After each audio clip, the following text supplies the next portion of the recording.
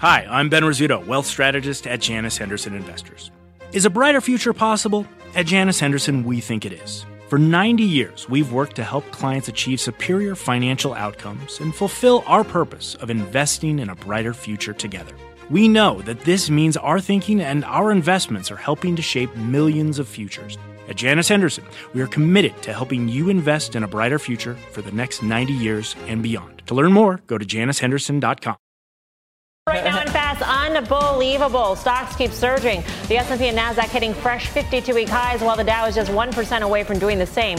With inflation cooling and a Fed decision less than a day away, can the rally roll on? We'll debate that. Plus, Biogen blues, the stock dropping as the details of its boardroom drama get released. It involves a polarizing director, his live-in partner, a baby, and a bitter divorce battle. You heard that right. The details and the fallout straight ahead. And later, Tesla's lucky 13, the winning streak rolls on. A downgrade for Apple as it sits right around an all-time high, and stocks in Japan do something they haven't done in 33 years. I'm Melissa Lee. This is Fast Money. We're live at the NASDAQ market site on the desk tonight. Tim Seymour, Karen Feinerman, Dan Nathan, and Guy Adami. And we start off with fresh 52-week highs for the S&P and the NASDAQ, both indices putting in their best closes since last April.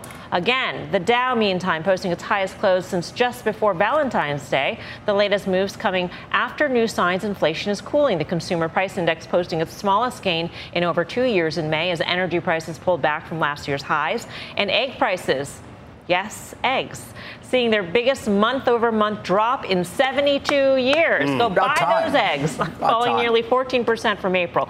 Meantime, Treasury yields rose ahead of tomorrow's Fed decision. The rates on 5- and 2-year notes all closing at 3-month highs. So is all of this a recipe for this rally to keep going, or will the Fed tomorrow bring investors back down to earth? Guy, what's the risk here? First show we've ever led with eggs in these 16 and a half. No, I know so, without question. All right. Just, I mean, it's fair that we did it. The bird flu? The Fed has complete air cover now to be as hawkish as they want to be. I mean, given where everything is, given the health of the market, given the fact that the credit markets are intact without question, there's no reason for them not to be hawkish, in my opinion. And I tell you, they could take a page out of the Bank of Canada's book and maybe surprise some people tomorrow and get us a dose of reality. And yes, inflation, the administration came out and said our plan is working, inflation's been cut in half. I mean, there's something somewhat disingenuous about that because it's coming off 9%. And, here we are still at a heightened level. But there's still work to do by the Fed. And tomorrow should given the way the market is, tomorrow should give them a lot of air cover to do exactly that. But it sounds like the air cover that you're talking about is the rise that we've seen in equity prices. And what the bond market is doing as opposed to the data. They're data dependent, not market dependent in theory. So don't we get a pass here? Don't we get a pause here? I think we're getting a pause. But the CPI data, if you look at the core, is basically where it was in the second half of last year when we were really worried about CPI. I mean, it's very stubborn. Services inflation, I realize, we're 15-month lows. This is part of what the Fed's debating. We know about the labor data where there's essentially 1.79 positions that need to be filled for every person actually out there looking, which is more than 2 times the natural average. So the macro certainly says Fed needs to remain, and it will be a hawkish pause tomorrow. Look at Fed fund futures. We are now actually between now and year end, rates go higher, not lower. So, I mean, this is pretty dramatic what's happened over the last couple of days. Nobody's pricing in lower rates, which is interesting to see that equities aren't flinching. At one point, part of the equity rally was based upon rates will come down and all the math that you do when you're doing a discount, doing an equity model or discount rate, et cetera. So interesting times. I think it's positioning for equities right now, where people are, cash levels, sentiment. Really, it dictates that actually all that easy, pain trade stuff, I think, is getting a little bit long in the tooth.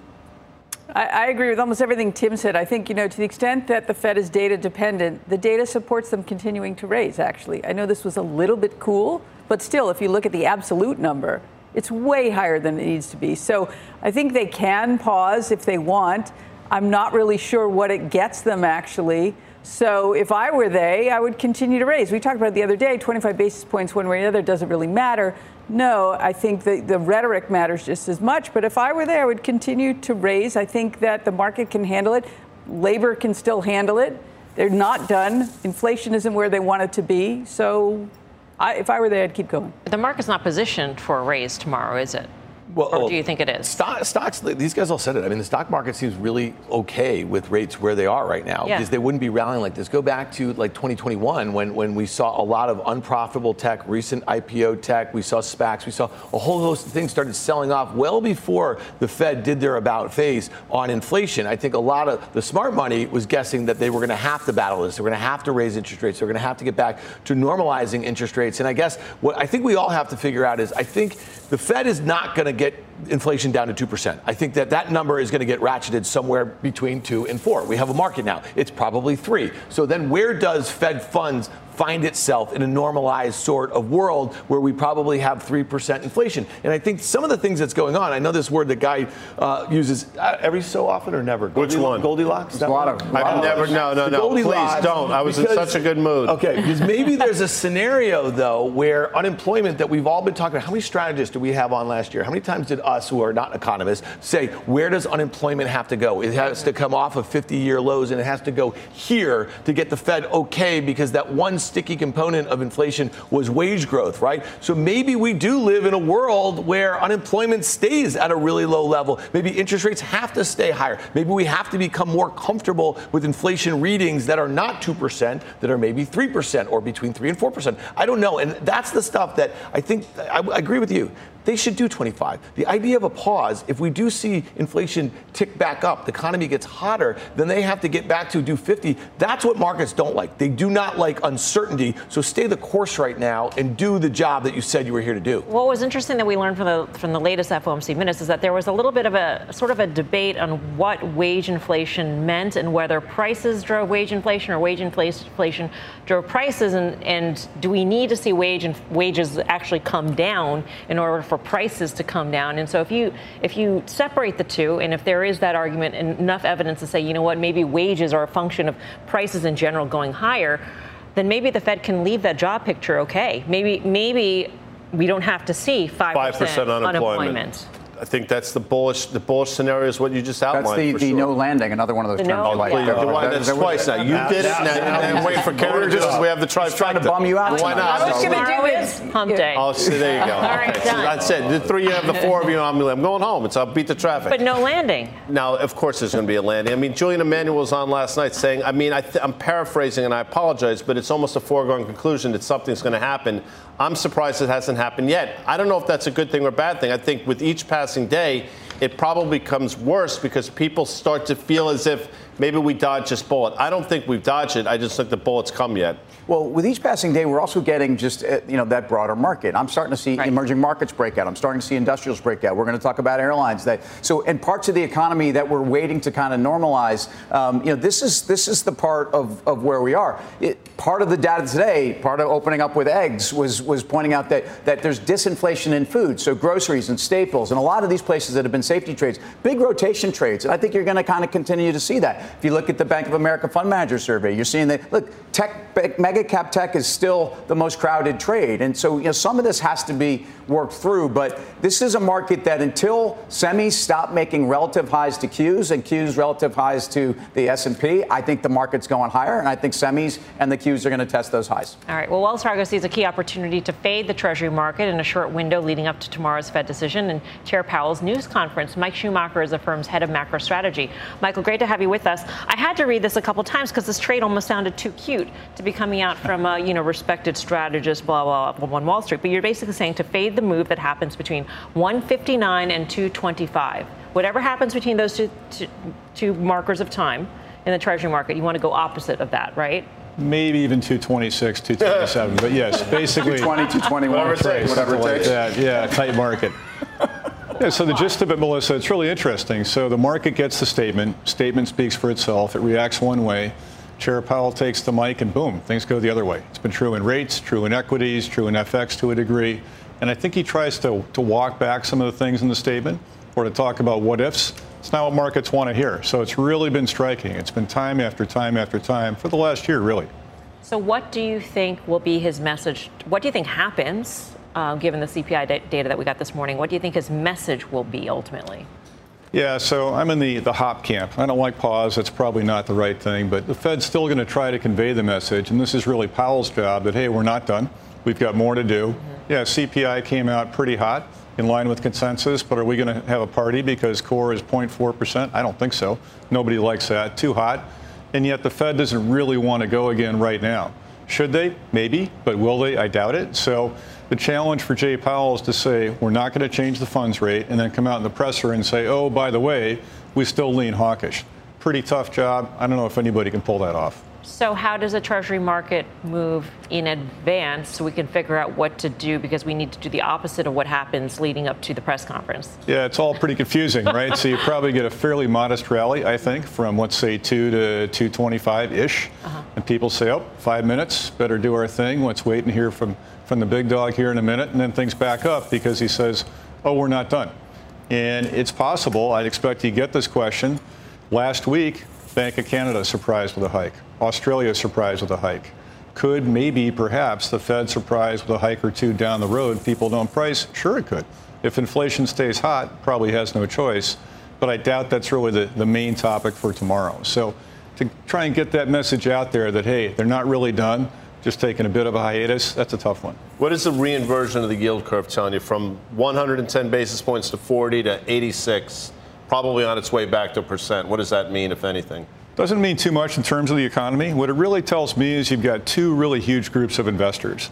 The group of long-end investors is very different than the group of short-end investors. Different motivations, different goals. Think about a life insurance company. Yields hit a certain bogey, boom, they're in. Doesn't matter what Jay Powell says tomorrow. Doesn't matter what I say today. They say, we're good. We've hit our target. We're fine. So whether real Fed funds is 2%, 1.5%, it's irrelevant. It's true of pensions as well. Whereas on the front end, you've got a very different set of folks. Also true on the issuer side. So very, very divergent set of views out there, a very bifurcated set of players in the capital markets. That's what I think you get out of it. Do you think one factor in the Fed's thinking is where the markets are right now? Record highs, basically? I do, and it's called a tightening cycle for a reason. The Fed wants financial conditions to tighten, yet equities have been ripping. Credit's doing amazingly well. A lot of people, including me, are puzzled by that. You look at it and say, we probably should have tighter credit. Banks keep saying, oh, lending conditions are getting tighter. Yet if you look at the capital markets, corporate credit's doing very well. Equity is doing great. Probably doesn't resonate very well with the Fed. Would Jay Powell be too upset if stocks traded down, 5%, let's say, over the next few weeks? I doubt it. Would he be really upset if credit spreads widen by 10 or 15? Probably not. So trying to get conditions in general tighter, that's part of the job for the Fed. So, yes, I do think they react to that. Former Treasury Secretary Larry Summers said this over the weekend. Soft landings represent the triumph of hope over experience, and commercial real estate is one of those areas where there's likely to be distress. I thought that was a really interesting sort of comment. Talk to us a little bit about the idea of a soft landing being executed but not having pockets of distress. You just said credit is one of those areas that continues to confound you a little bit. Really tough to pull off. When you think about the move in Fed funds and really across the whole central bank universe over the last 12, 15 months, the rate changes are huge. 500 basis points in the U.S. When that happens, things break. I think that's the nature of the beast. And this time it seems like commercial real estate's taken a hit, but perhaps you get some other pockets as well. So I agree with the Secretary. It's pretty tough to imagine a case where everything comes in just perfectly. Think about how bumpy it's been over the last 3 years. Why would the exit be smooth? Probably won't be. So in the last, month or so, the KRE has dramatically rebounded. And so I would think there's be a little bit of a sense of maybe they're doing more loans or maybe they feel a little better about their portfolio. But do you think there's still a huge, lend it or pretend kind of cycle that's coming that's really going to hit the banks again? Yeah, it's hard to tell just exactly how tough some of the balance sheets are. We'll get more information in about, a month and a half when you get the regionals reporting. So I think that's really the next big window. There was some news over the last week or so, which generally was kind of downbeat on the regionals. But I suspect it's going to be a question of visibility as much as anything else. You think about the macro landscape, how have things changed? Curve's still inverted, that's bad. Rates have gone up a little bit, probably good overall. So I suspect when you think about some of the institutions that have really limited their balance sheet risk, quite a few have done it. But the basic problem, curve's inverted, my net interest margin's taken a hit, I've got deposit betas that are higher than I thought. Those problems have all been bad, and they've not gotten any better really over the last couple months. So it's hard to say that problem's totally fixed. Since you're making trading calls to the minute, I'm going to ask you for certain things in the next 6 months. In the next 6 months, do you think markets will be higher? Yeah, if you look at the bond market, Melissa, I would say short-term yields probably come off a little bit. And that's interesting because we think the market's pricing too much easing out of the Fed for next year. It's a little bit hard to square those things. But if the market prices, let's say, a slower or less pronounced easing cycle next year, what's the follow-through? You probably see intermediate yields go up in the U.S., 3-year, 5-year Treasury, that sort of thing, maybe the 10-year a little bit. Front end, we think, probably stabilizes fairly soon because maybe the Fed's not quite done. Maybe it's got 1 or 2 more hikes max, probably not a lot beyond that. And over the next 6 months, the market's already priced for a lot of movement to happen. So I think nominal yields probably do come down over, let's say, through the end of this year is probably a good time frame. And do you think we see unemployment tick substantially higher? Almost certainly goes up, and it's been so resilient, it's hard to really peg it right now. People look at it and say, I'm amazed, and I can't imagine how many forecasters would have said sub 4% right now. It's just mind-boggling, but does it get to 5%? That's probably a challenge, but I'd say end of the year, something low, mid-4s seems like it's in play. And in particular, if the Fed says, you know what, this problem's persistent, we have to go a couple more times. That could do it. Michael, good to see you. Thanks for coming in. Thank you. Pleasure. Michael Schumacher. Are you going to put this trade on? Are you going to watch what happens between 159 and 225, 226-ish? If Michael says it, and you know, we're trading, this is fast money here. So this is what we seek to do. No, I call that the cha-cha-cha on the Fed release because you really get, you often get that kind of a move. But the conversations we're having here, I hear about banks. As far as I'm concerned, with interest rates moving higher, Karen talked about the KRE. To me, banks are about to break higher. And it's not because I think all the credit dynamics we just talked about aren't very real concerns. I'm taking the market I have right now. I look Fed fund futures that have risen and are getting healthier back to pre-SVB. That to me tells me JP Morgan, you know, say 145. That's a big level. Also, reflation trades. So it's very good for EM. It's very good for commodities. Commodity positionings at 3-year lows. People have ran from these things. And I think some of the things that OPEC have done, even though, you know, bears will tell you that's out of weakness, I think energy and oil stocks go higher. All right, let's go to our call of the day now. UBS downgrading Apple to a neutral from a buy, setting softer iPhone and services growth. The change comes one day after the tech giant closed at an all-time high. The stock pulling back just slightly today. UBS did increase its price target by $10 to $190. That's about 4% upside from here. They make the point, and I thought this is interesting, that price appreciation plus dividend would, and their price, given their price target, is a 5% return, and that's not good enough to be buy rated here. What do you think? That makes sense. Yeah, to me, right. That makes it's interesting. Sounds remarkably rational. Yeah, it is, and I'm short some 190s. And if it goes to 190, well, that'll actually work out a little bit better than that. It's hard to say, yeah, you got to pound the table here. This is, you know, this multiple is rich. They deserve it. They're a premium company, but hard to pound the table here. I am long. Guy? Valuation's a concern. I mean, people look past it, and it's definitely been a flight to the perceived quality of Apple in the light of what's going on. But now, as other stocks seem to be getting on their horse, maybe there's rotation out. I admire the call, because instead of doing it at the lows, they're obviously doing it at the highs. So good for them. 190 price target, we're right there. Double top potentially here from the prior all-time high. Call makes a lot of sense to me. To the point of the broadening out of the market, I mean, just today we saw equal weight S&P 500 outperform S&P 500. In that scenario where it continues to broaden out, do we see money come out of Apple, or is it other names that suffer? Well, you know, I was going to say this when Tim was talking about energy. You know, you better have banks and energy start to participate because they need to confirm what we think. If you're in the Goldilocks camp or the soft landing or the no landing camp, then you need an economy that's about to inflect after a lot of headwinds, after 500 basis points of hikes in 14 or 15 months. And I look at the XLE, it's still down about 15% from its recent highs. I look at the XLF, which is down a bit more than that, and they better start to participate. And again, it gets harder. Every day that we open the show with new highs, and it seems very euphoric, and I'm seeing a lot of names that we were very easy to throw darts at in the back half of 21 and all of 2022 that are up 200% on the year. They're meme stocks again. There's SPACs that are starting working again. Crypto started working again. People don't, Guy, you just started talking about Apple. Valuation is going to say, it's not going to matter. It doesn't matter. Look at the thing. The stock has gained $1.4 trillion since January in market cap, and they are not on the cusp of some AI revolution. They just told us about spatial computing. We are not going to work spatial computing into your Apple 2028 Although we numbers. did work You know what I'm saying? Like, what I'm saying is, show, yeah. So. But, you know, so what I'm saying is we're kind of in, you know, loony town here a little bit. Coming up, two semis diverging in today's session, and we're surrounding the chip trade with a dive into both. The reasons behind the moves next. Plus, what do GameStop and AutoNation have in common? We've got the insider scoop on the stocks ahead. Don't go anywhere. Fast Money's back in 2.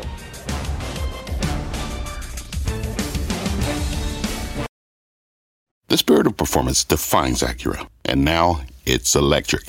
Introducing the all-electric ZDX, Acura's most powerful SUV yet. While what powers their cars may change, the energy that makes Acura never will. Crafted using the same formula that brought them electrified supercars and multiple IMSA championships, the ZDX has track-tested performance that packs an energy all its own. With a premium Bang & Olufsen sound system and up to 313-mile range on a single charge, and a Type S variant with an estimated 500 horsepower, the ZDX is everything they said electric could never be. It was built with the driver in mind, just like Acura's been doing since the beginning. We could talk all day, but the only way to experience this electric performance is to drive it yourself. Unlock the energy and order yours at Acura.com.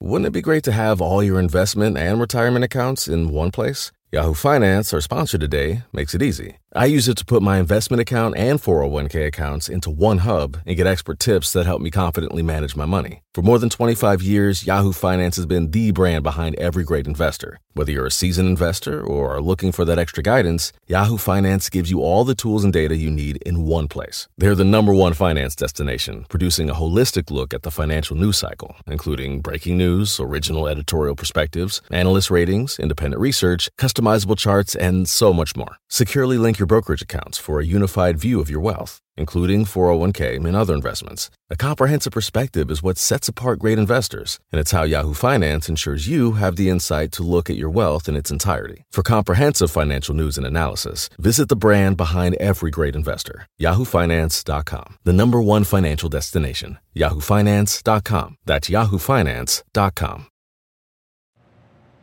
Welcome back to Fast Money. AMD ending the day down almost 4%. The move lower coming as the company unveiled a new AI chip to investors and analysts. Its GPU is set to rival NVIDIA's products, which currently dominate the AI market. AMD CEO Lisa Su was on CNBC's Closing Bell Overtime to talk about the AI market potential.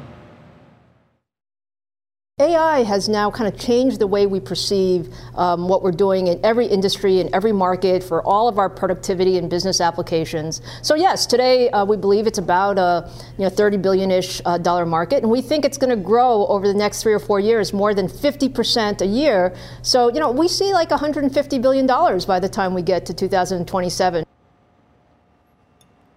So what do we think of this? The AMD price action. What? Come here. Okay, you're really chomping out the bit. I saw that real quickly. I'm just going to be really quick, okay? So in the last 3 years, okay, AMD's revenues have gone from $7 billion to $23 billion last year, okay? Intel's have gone from about $80 billion to about $50 billion this year. NVIDIA's have gone from about $10 billion, 5 years ago, and they're going to maybe do $50 billion. They're just shifting around, right? These are chips. I'm just saying, okay, just think about this. This is market share sort of shift. So when she throws out, it's a $30 billion sort of market right now. I kind of believe that, okay? And then I'm not saying I don't believe anything she says. She's a genius and she's a great CEO. But a $150 billion market, this is not incremental to what we have right here. I'm just pointing out that you have these market share shifts, and there's winners and losers. And some have doubled or tripled their revenue in 3 or 4 years, and then others have lost 35%, like Intel. You know what I mean? So and it's Intel not trades zero. like it, though. Yeah. And so, I mean, until today, you start to hear about Intel, ARM, and you think, is this a place where Intel can finally start to catch up? Or the bottom line is Intel's multiple and its valuation really tell you where there's been underperformance. What's going on in the picks and shovels and kind of, the pans part of the business around NVIDIA, though, is I think a market that we don't know the size of. And I think that's really what the difference is. And I think, I'm not here to tell you NVIDIA is cheap, but I'm here to tell you that the growth rate that they're giving you and the multi-quarter guidance and visibility they now have into their data center is something that, and we've said this, Karen said this, if they're giving you this number, they're going for this number. And it's not even a question. So I'm not going to say any of this is cheap. Semis have had a big run. But when I look at some of these companies, I think it's not a zero-sum game. I think the size of the picks and shovels market is still unknown. Agree. Yeah, I think it is a zero-sum game. I think that's the difference, and the pie will be absolutely much bigger. I totally agree 100% on market share. If anything, we've seen AMD show what you can do with from this much market share to completely making Intel almost an also-ran. So that's not to say it's not expensive. I just think the pie is bigger and will be growing bigger. I mean, the rate, Oracle talked about it, the rate of growth accelerating. And this number that Lisa Su threw out from 30 billion to 150 billion, I don't know, 3.5 years, that's 50% CAGR. That's enormous. Not just for them, but I'm saying it's the whole Yeah, industry, right? Yes, so, yes. my point about breaking those different names out is just they shift around, right? So if there's a CAGR that is she's not saying it's 150 billion incremental revenue. That's kind of my point here. And these are the sorts of conversations. Like I was going back and forth with a guy who was in the fiber business in the late 90s, and he was telling me, this was on email, a guy named Mike, a brilliant guy, and he was telling me the things that they used to hear from Lucent and Nortel about demands for fiber that they were laying all over the world. They laid more like that you could get to Mars and back, okay, in 1998 and 99 and 2000. And all those stocks went down 90%. I'm not saying that's what's going to happen here. It's the same psychology when you think you were on the cusp of some sort of, changing technology. There's double, triple ordering, all that sort of stuff. And the CEOs, it's their job to get everybody excited about their customers. Stocks fell, though, before they got just cut. Yeah. What happened to them? They went parabolic, just like these stocks are going. That's all I'm trying to tell you people here. Have at it. Keep buying them. They will go down as quickly as they went up. Which stocks are we talking about? All of them. All of what? NVIDIA, AMD, Oracle? AWS, sure. Microsoft. Oracle just started today. It may never trade higher than its opening print today. But are we talking about NVIDIA? Are we talking about AMD? I know you said all of them, but I mean, the NVIDIA argument that, again, is at least out there since those numbers, is that this is a company that is growing 65% year over year is what they did based upon the visibility. That changes, so NVIDIA is one thing. And again, picks and shovels. We talk about the retail side and all the garbage around all these companies that mention AI. I don't agree that they deserve a multiple. But I think with AMD, who's significantly behind, the fact that they got bid up may be what you're saying. So, Guy, do the bit where AMD reported about a month and a half ago. The stock was trading at $80. AMD reported on May 3rd. Okay, the stock closed that day at 89. Yeah. It was 10% lower in the aftermarket, justifiably so. The stock had run in the previous month or so. Valuation was a bit of a concern. Next day, they announced a relationship with Microsoft. They were going to make AI chips to compete with NVIDIA. Stock has rallied 50% since. It's a $200 billion company. Now, I'll say this, it's a great company, but this stock does not trade in a straight line. If we pull a chart up over the last couple of years, you see 25 to 40% moves both higher and lower in this name, and I just think it's gotten ahead of itself. It doesn't mean doesn't mean they're not great companies. It means the stocks are a little ridiculous right now. There's a lot more Fast Money to come. Here's what's coming up next. It's what's on the inside that counts. And GameStop and AutoNation insiders sure are counting on gains. So what has them so bullish? And speaking of inside moves, a biotech board switch raising some eyebrows as one departing exec tries to keep it all in the family. All the headlines from the healthcare space ahead. You're watching Fast Money, live from the NASDAQ market site in Times Square. We're back right after this.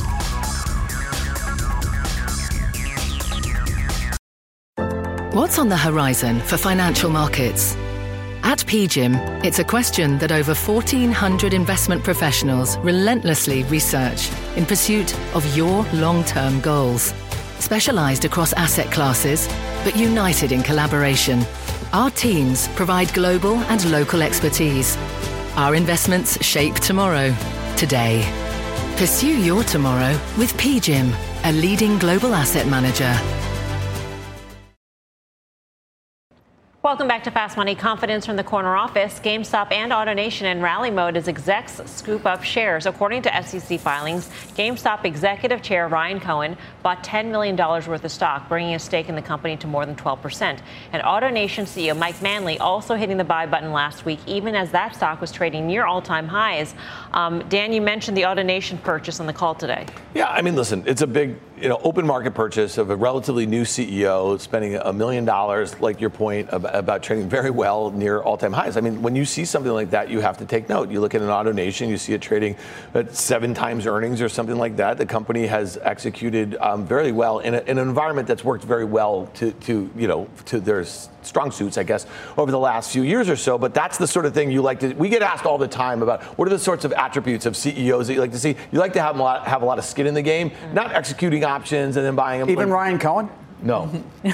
He has a lot of skin. Yeah, I mean, he's got 12% skin in the game. There's one example that's, I'm not sure. He's played lots of games, actually. I mean, and we learned that, right, from the Bed Bath and all that sort of stuff. He plays lots of games. So I would look at what he does and take it with a grain of salt. I don't know. What do you think, Karen? I mean, $10 million is a big purchase. It is a big purchase. I was kind of surprised, actually. I mean, I don't see what he sees. He sees something. I don't know if what he sees is here is a meme stock again that I can reflate. Mm-hmm. As in his chairman role, he's a lot more constricted in what he can do, and he has over 9.9%, so he can't sell in the short term.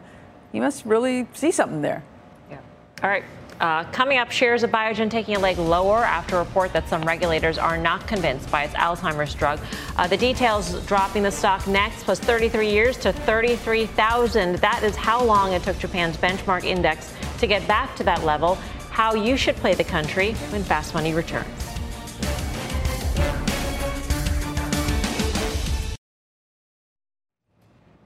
Welcome back to Fast Money. Stocks higher after this morning's CPI data showed cooling inflation. The Dow climbing nearly 150 points, the S&P up more than 0.5%, and the Nasdaq rallying 0.8%.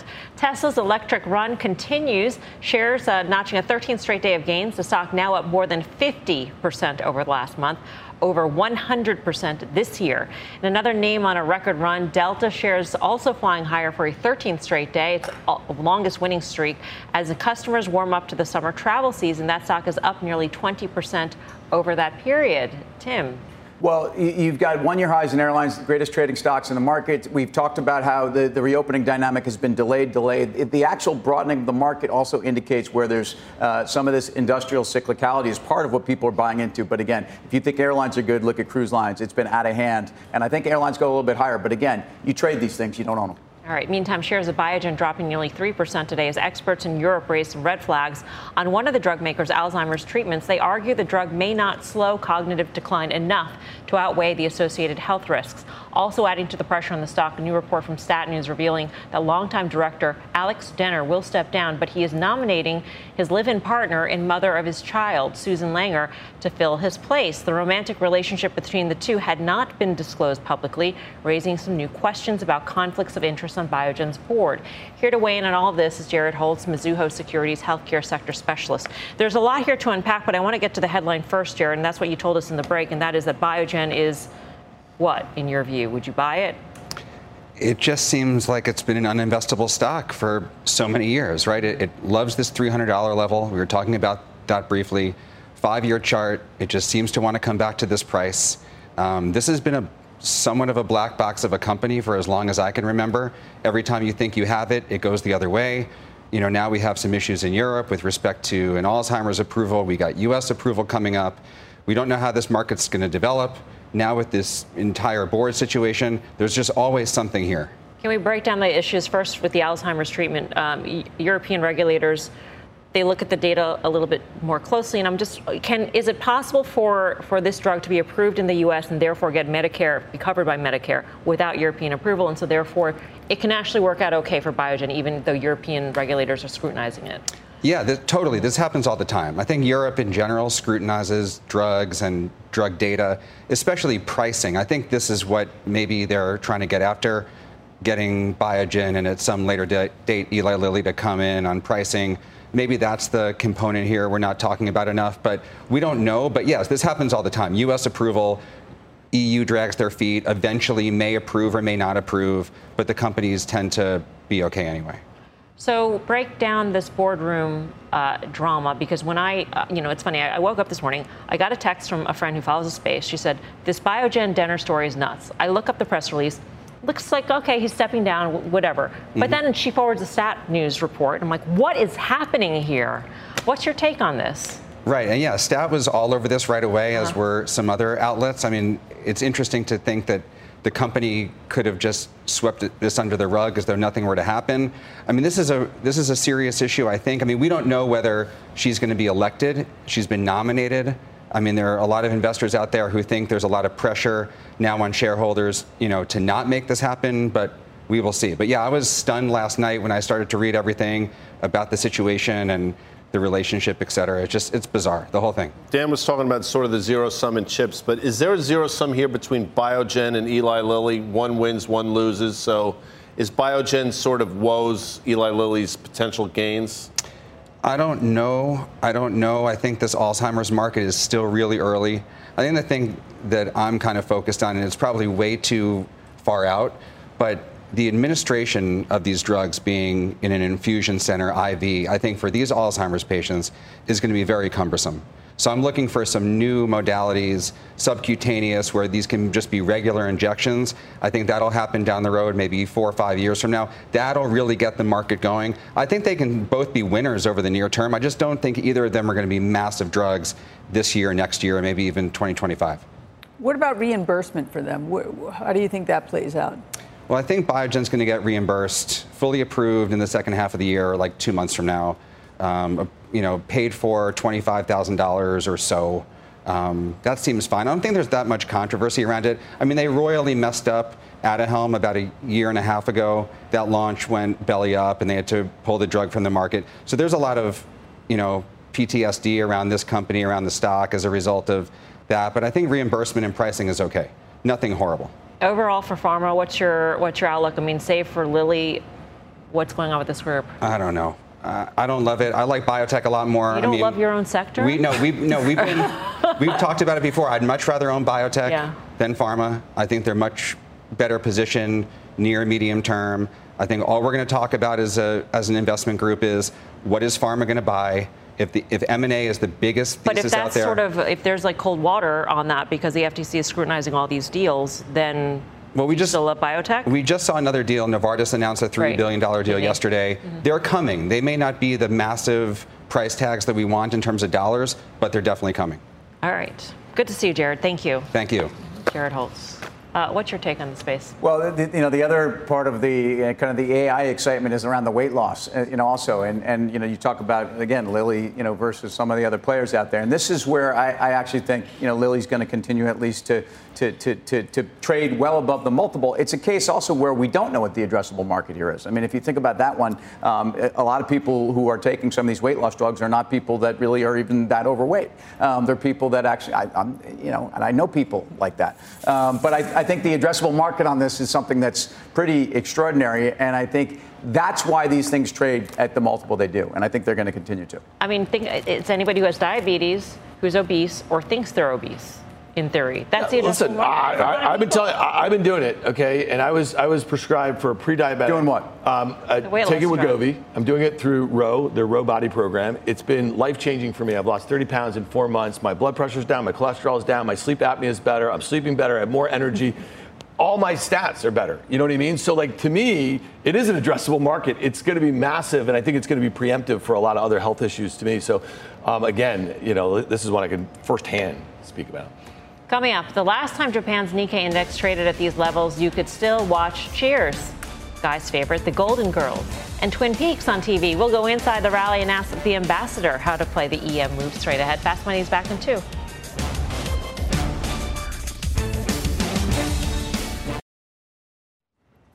Welcome back to Fast Money. We're turning back the clock to July 19th, 1990. On that date, She Ain't Worth It by Glenn Medeiros and Bobby Brown was topping the Billboard charts. Die Hard 2 was #1 at the box office, and the World Wide Web as we know it didn't even exist. It's also the last time Japan's Nikkei index was at 33,000, the same level it finally climbed back to today.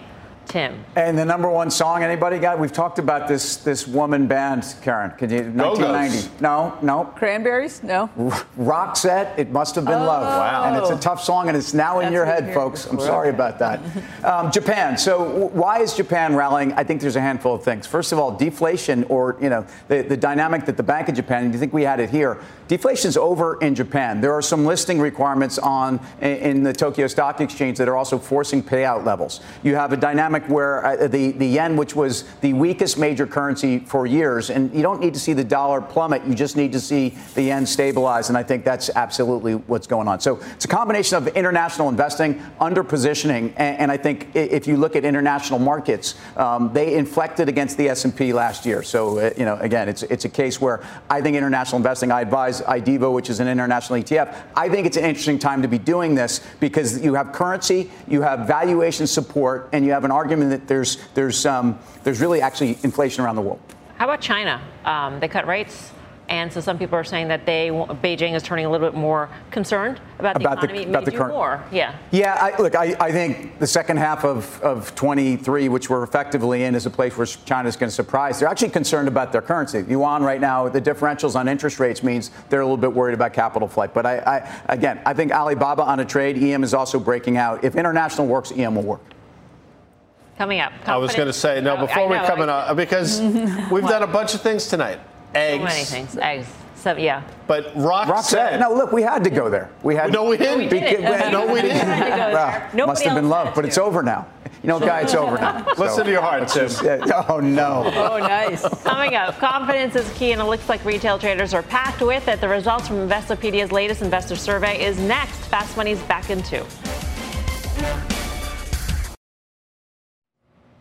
Welcome back to Fast Money. Individual investors are back to being bullish on stocks this month, now more confident than they've been all year that markets will continue to rise. That is according to Investopedia's latest investor sentiment survey. For more, let's welcome Fast Money friend and Investopedia editor-in-chief, Caleb Silver. Caleb, great to see you. Great to be here. This seems like quite a turn from the last time we had you on, which is just, a month ago or so? When investors were really cautious. Yeah, 6 weeks ago, big sentiment shift here, and a little rodeo going on here. Cue Garth Brooks, because individual investors are back. About a quarter think the market's going to be up 5% or more by the end of the year. Back when I was here in early May, that was only about 13%. We have only about 18% expecting the market to trade lower by the end of the year. So a lot of bullishness here, and the lowest level of pessimism we've seen all year. Very fascinating. My favorite question always from the survey is, what would you do with $10,000? Last time it was CDs, I think. And this time it's stocks. And by the way, after he answers, I want to hear how you'd answer that question. $10,000? Yeah, I'm risk averse, but anyway. Yeah, we love asking that question because our readers love asking us that question. We even put out a magazine to reflect that. It's on newsstands now because it's one of the most popular questions we get on Investopedia. So what are they saying? Individual stocks. And that's where they usually are. These are individual investors who love putting money to work. They love setting up their portfolios. They haven't been able to do that, they felt, in a long time. So stocks on top. CDs still in the top 3, but the fact that they're back to stocks is a bullish sign. ETFs are on that list as well.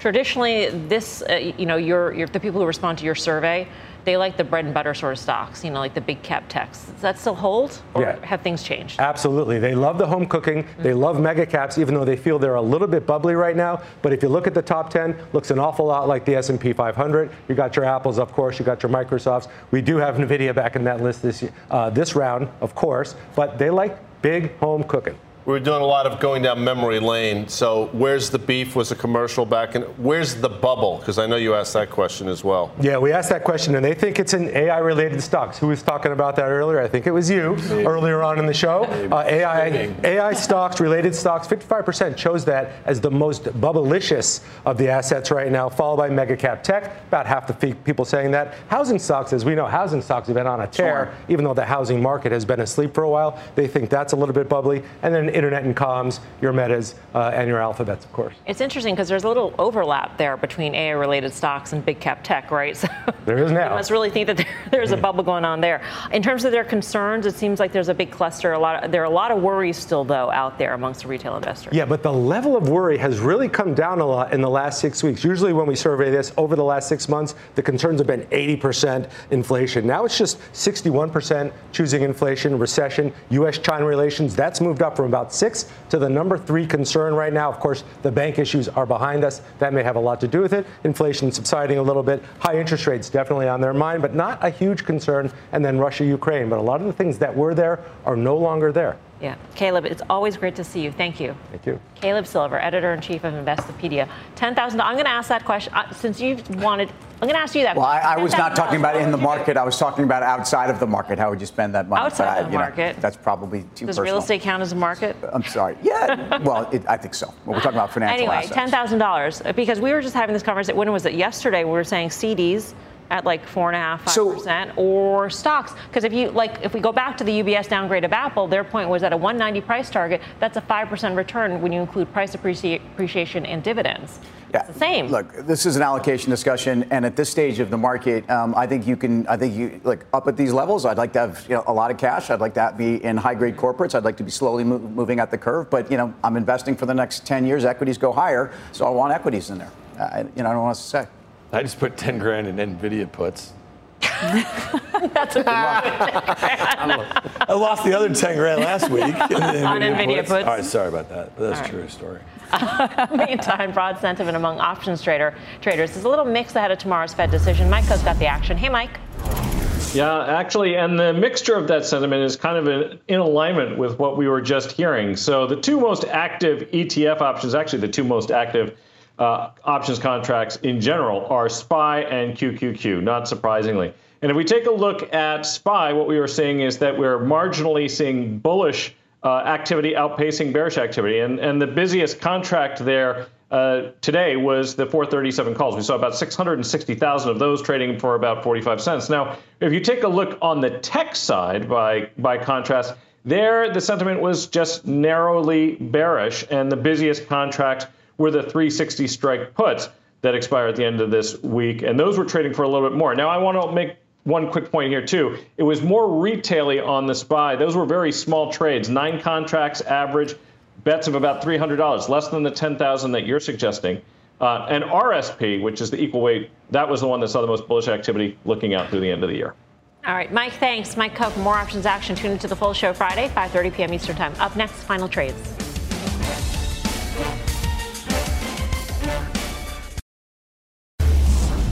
Time for the final trade, Tim. Let's mention Roxette again. EEM on a breakout here, just because I can. Aaron. Okay. I'm going with Mexico again, EWW. Dan. IGV, iShares, expanded software ETF. I'm selling.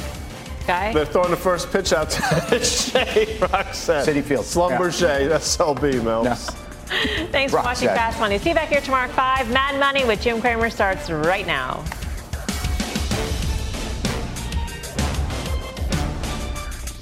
All opinions expressed by the Fast Money participants are solely their opinions and do not reflect the opinions of CNBC, NBC Universal, their parent company, or affiliates, and may have been previously disseminated by them on television, radio, internet, or another medium. You should not treat any opinion expressed on this podcast as a specific inducement to make a particular investment or follow a particular strategy, but only as an expression of an opinion. Such opinions are based upon information the Fast Money participants consider reliable, but neither CNBC nor its affiliates and or subsidiaries warrant its completeness or accuracy, and it should not be relied upon as such. To view the full Fast Money disclaimer, please visit cnbc.com/Fast Money Disclaimer. From a flat tire in the city to a dead battery on a distant drive, AAA is partnering with T-Mobile for Business to accelerate response times and get more drivers back on the road fast. Our nationwide connectivity powers location telematics, so AAA's fleet can find stranded drivers quickly while being fully equipped with the in-vehicle tools to have answers when they get there. This is elevating the member experience. This is AAA with T-Mobile for Business. Take your business further at T-Mobile.com/now.